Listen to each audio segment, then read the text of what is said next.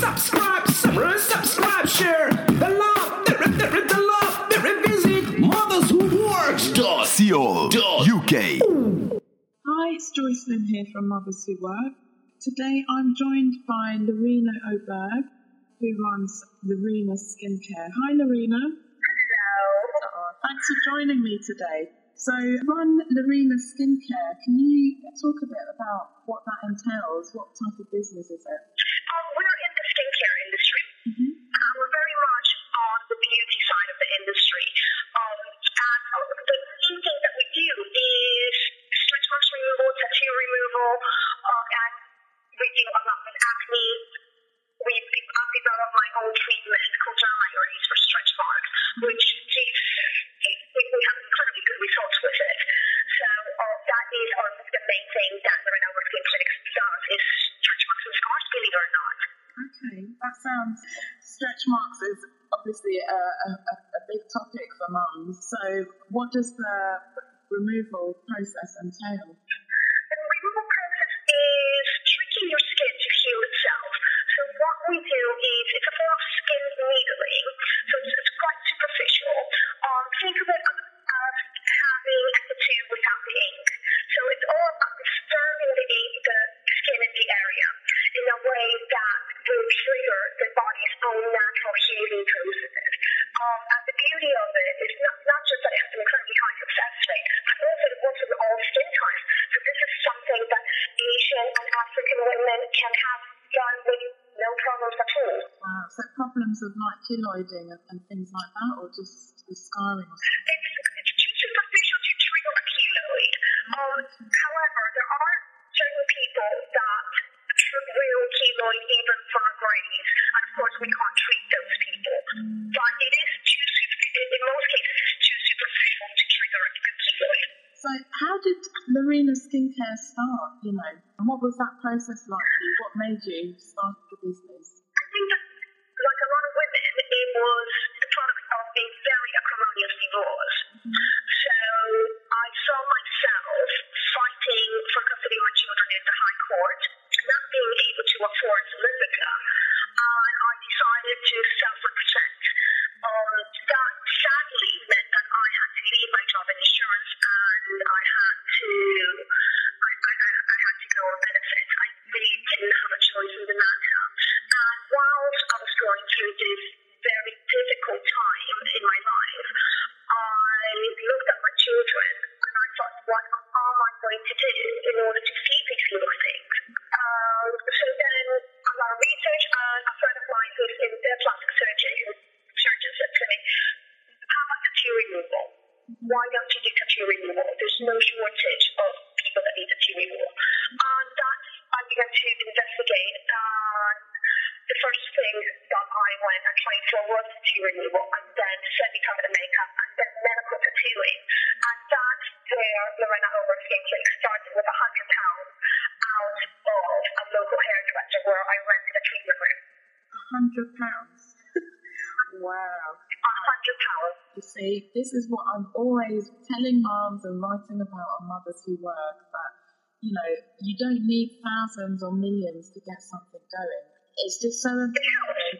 It helps, but it's not the be-all and end-all, For me, but there's a really huge upside. Mm-hmm. There's a huge upside to being broke when you start your business. Mm-hmm. And that is that no one tries to take advantage of you, because there's nothing to take advantage of.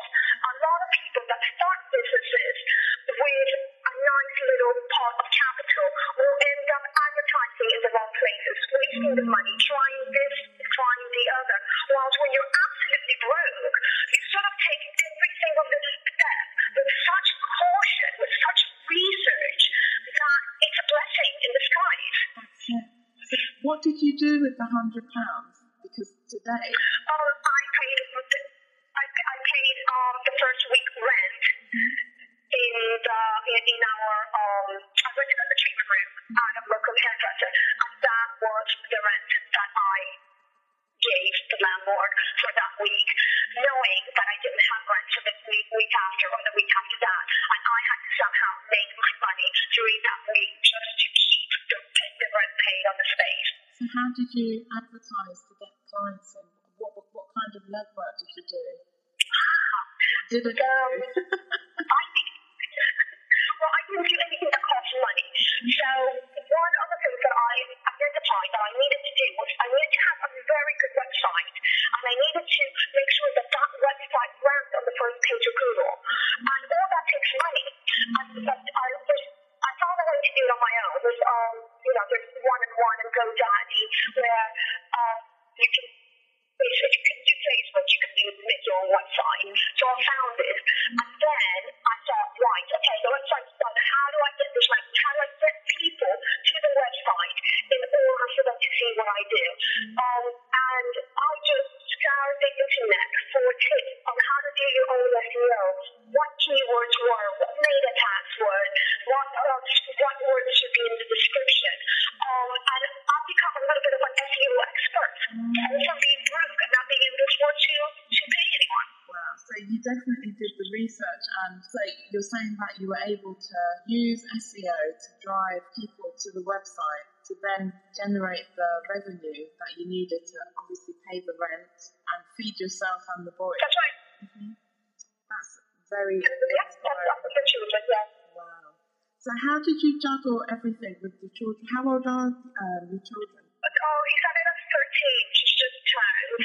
William is 10. Wow. Gosh, I think that mothers are just not. At the time that all this was going on, they were 4 and 6. So we still had all the school runs involved. So I did it all in between school runs, in between meals, in between doing homework. But you do, because that's what you have to do to put food on the table. And mothers don't think about, there might be this obstacle or that obstacle. You just go into survival mode. And this is something that's very innate in the makeup of mothers, where I knew I had to get to the end of the day, and I knew that day I had to put food on the table, that day I needed to keep somehow a roof over the children's head. And that's what I did. I got through the day. And eventually I was able to get through the week and the month, and so on and so forth. Hats off to you.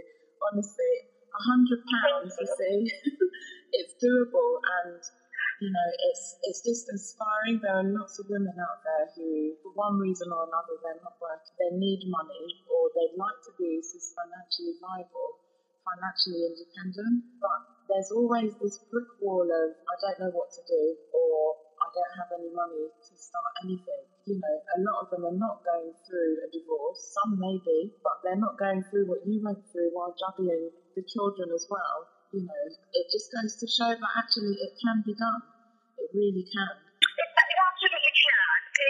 What you have to, what you need to realise is that life and benefits for me was in the natural. That's not how I wanted to raise my children. That's not how I wanted my children to perceive that an intelligent person that's able-bodied should live. And that, in a way, was my choice. It was a life choice for me of what I wanted. There are a lot of mothers that choose to live on benefits for the sake of the children, to be able to spend time with the children. Obviously, if that works for them, that's a way to life. It's about what makes you happy. And if you're happy like that, then that is absolutely fine. It just wasn't what was right for me and for my children. So ultimately, mothers have to take a view of what is right for their family and what is the right thing to do for their family. That's it. That's the thing. You know, what can you live with? I think your children must look at you as super mum, the perfect role model. How long is Lorena? My daughter's a teenager. She walks by and runs, and that's what teenagers do. I don't think children perceive what having a parent is like. To them, it's just mom, and that's it. And it's the mom that cooks dinner at night. It's not the mom that's in the newspaper. It's not the mom that heads the company. It's the mom that cooks. And takes me to school in the morning. And children don't actually perceive it that way. You know, but I'm sure they're very proud of your successes. So, how long has Lorena Skincare been running then? We've been running now for just 4 years. So it's been 4 years since I rented that room. Wow. In that salon. Wow. And how long it's been very quick. Exactly. How long did it take you to move from the rental to your own premises? Well, in a way, I didn't have a choice. the lease came up. So what happened is that I bought out the hair salon, and then the lease came up for renewal, and it wasn't the premises we wanted. So I think that was 2 years. Hello, yes, I think it was about 2 years. Oh, 2 years, 2 years. All right, that's lovely. Sorry, it just went quiet there. I thought the connection had gone. Yeah. Apologies. So, right, so today, are you employing anybody, or is it you doing everything? No, our team is 12 strong now. Wow, okay, so that's a lot of growth. And how did you go about recruiting? Because that's another area where, you know, to go from being a sole trader on your own, you know, to actually running a business where you're employing other people, whether they're contractors or, you know, permanent staff, that's another learning curve as well for a lot of people. How did that work? It is. It's definitely, I would say, it's the most difficult aspect of running a business is staffing. Part of my staff I inherited when we bought the hair salon out. So that's the hair side. It wasn't people that I have hired per se, but rather I bought them out. And then on the skin side, it has mainly been clients that have come to work for me. Oh, wow. How did that come about then? Well, typical thing, when you're working on the client, they usually say, oh, I would love to be able to do this. It's quite a personal thing. But I'm working on satisfaction from being able to win someone of this stars and stretch marks. There's something that's incredibly satisfying about that.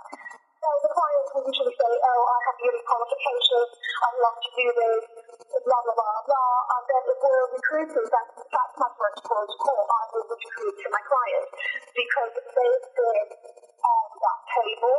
They know what it feels like to live with a problem that you're self-conscious about. And the thing that we need the most of this business is the ability to empathize with our clients. That's it. Some of it's very deep-rooted emotional scars, not just the physical, isn't it? So, absolutely. That's brilliant. So, just before we round off, do you have any, you know, maybe your top 3 tips for mums who may be a bit in dire straits, they want to be financially viable, they want to launch something, they might even have a passion already, but something's holding them back, even though they really have this desire inside. What can they do to get themselves out there and onto the road to success? For me, the most important thing, believe it or not, was to keep it local, to keep my lifestyle local, so that I didn't waste time creating. So I could do the school run, go to my client, go get dinner ready, come back to another client. That for me was absolutely paramount. The other thing is use your support network. If you're lucky enough to have a support network, use it. Those people that love you, want to see you succeed. And you're not going to be a success if you're constantly thinking I'm going to fail. Yes, you might fail, but you've given it a go, and that is never a failure. The worst that's going to happen is that you're going to learn from that experience, and you're going to say, okay, that failed because X, Y, and Z, so now I'm going to do something about that, and I'm going to relaunch and make it a success. So a lot of being in business is a learning curve, and there's never a failure, there's always something that you learn from that experience. That's it. The positive mindset is crucial.